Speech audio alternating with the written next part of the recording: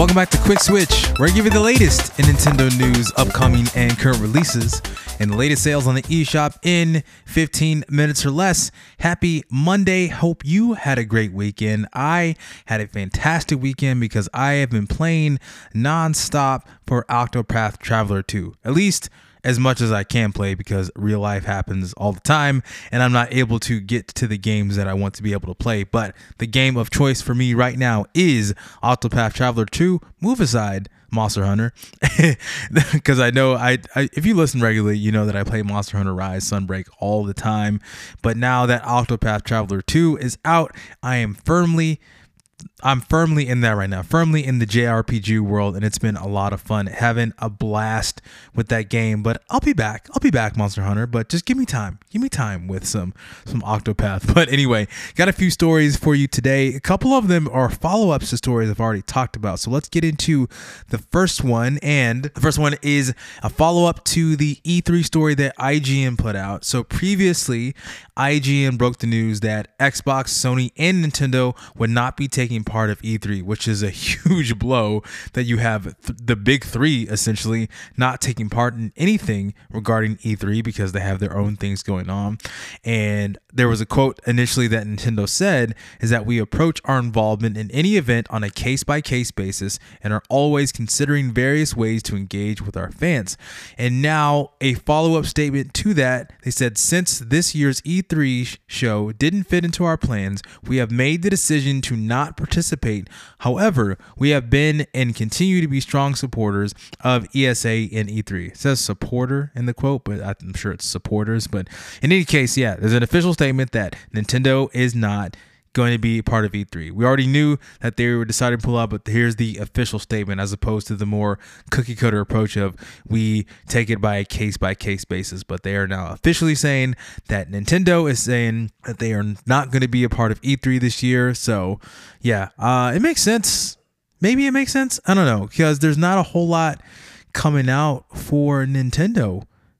So we have Zelda obviously in May, but as far as what they want to do, I guess E3 didn't really fit into what they want to do, because that happens in June and Zelda comes out in May and there's no Switch Pro going to be talked about. So it kind of makes sense for Nintendo. That's what I meant to say. It makes sense from Nintendo's perspective to not be a part of E3 because they don't really have a whole lot to show at E3.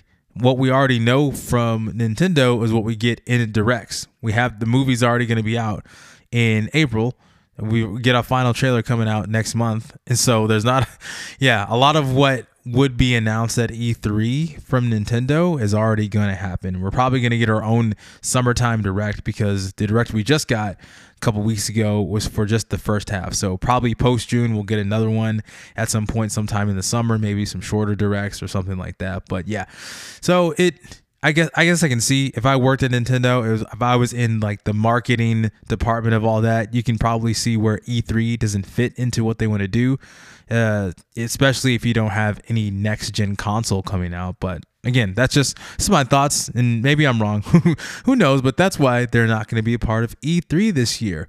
Moving on to the next follow-up story, and I talked about this just last week. It was on Wednesday, I believe. And this is to the Microsoft Nintendo partnership with Call of Duty. And initially the tweet that I have was from Brad Smith, and the official statement was Microsoft and Nintendo have now negotiated and signed a binding 10-year legal agreement to bring Call of Duty to Nintendo players the same day as Xbox with full feature and content parity, so they can experience Call of Duty just as Xbox and PlayStation gamers enjoy Call of Duty. We're committed to providing long-term equal access to Call of Duty to other gaming platforms, bringing more choice to more players and more competition to the gaming market. And I think it's exactly how I read that last week.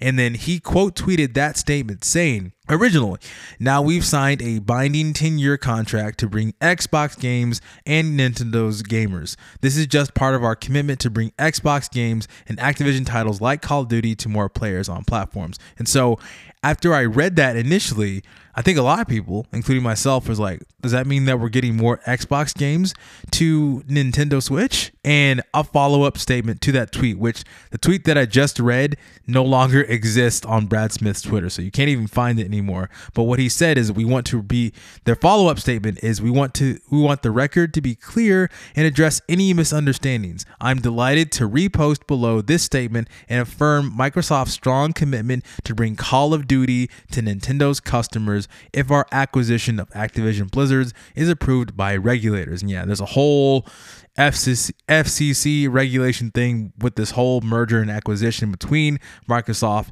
and Activision Blizzard. It's kind of a huge mess. I'm not in that world. It's not really part of what I do for this podcast, but I've heard a little bit about it and it kind of sounds ridiculous. But in any case, they're following up and saying, we're just getting Call of Duty to Nintendo Switch. Doesn't mean that we're going to get anything related to the Game Pass and anything related to any Xbox related games. So I think that speculation can kind of die down because that's the updated official statement from Brad Smith. I wonder if once he put out that tweet, some people like tweeted in the back, like, oh no, what did he say? What did he say? He said the wrong thing. And so now he had to delete that post and had to repost this update to the statement. So yeah, there's an update to that statement. Again, you can't really find the original unless you actually go searching for it. Maybe I'll put a link to the original tweet so you can see exactly what it says and compare that as to why people were confused about what happened last week. But in any case, that is an update to the Microsoft and Nintendo merger, acquisition, partnership, all that thing with Call of Duty, just to get Call of Duty on Switch, which I don't know a whole lot of people that want Call of Duty on Switch. I don't know if there's been a huge Call of Duty base for the Switch. I think it would be great to have Call of Duty. I think it'd be fun to have that, but I've never heard of the huge push for getting Call of Duty on the Switch. But again, we'll see how it runs. We'll see how it is. I'm sure it'll run better on the Switch too. Hey, how about that?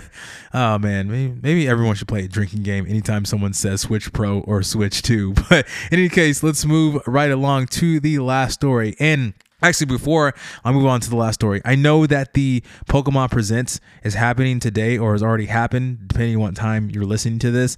At the time of this recording, I have not seen it, and I will go over that on the Wednesday episode of Quick Switch. So, tune in on Wednesday for my thoughts on the Pokemon Presents. I have just not seen it yet, but I will eventually have some thoughts on it, and then I will give you my opinions and not opinions, basically just whatever was seen and whatever was released and shown.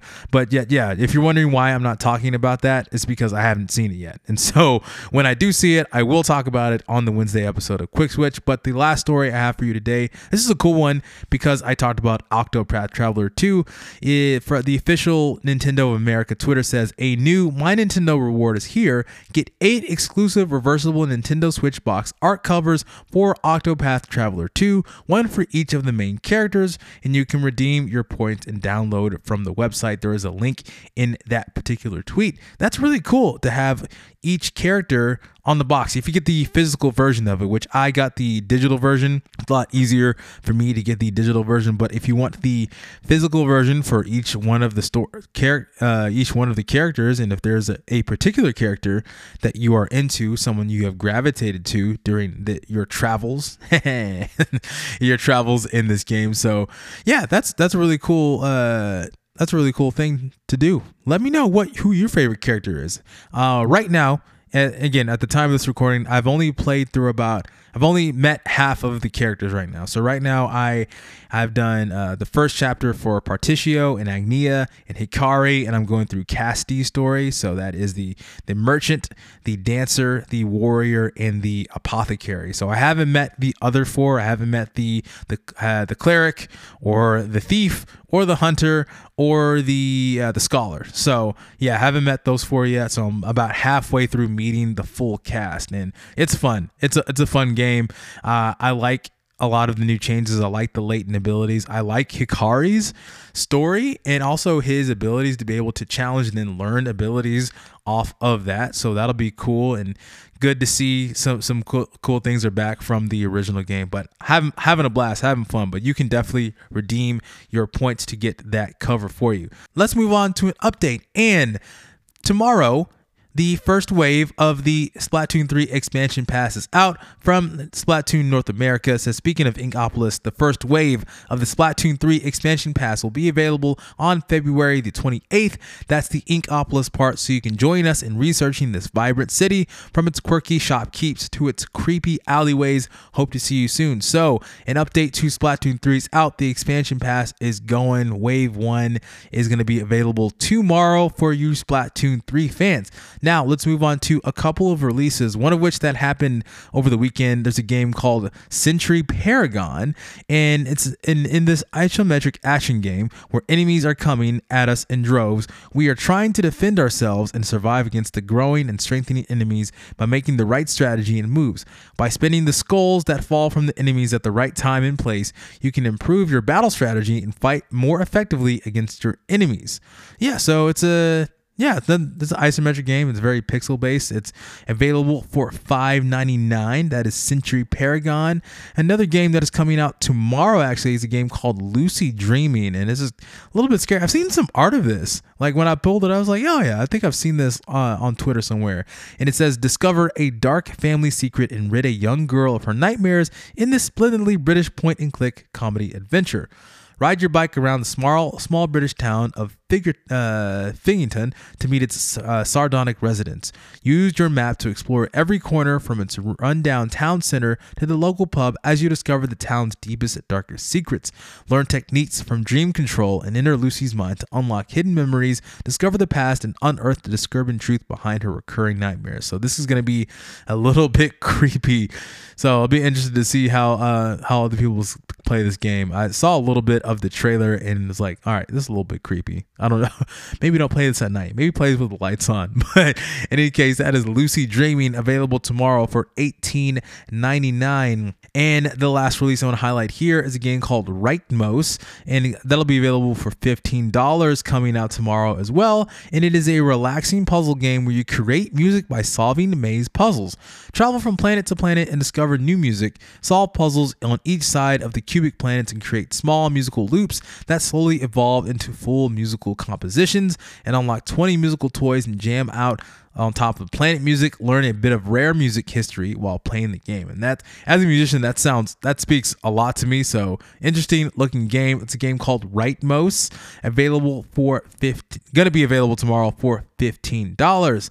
And before we enter time, got a sale for you that just popped up.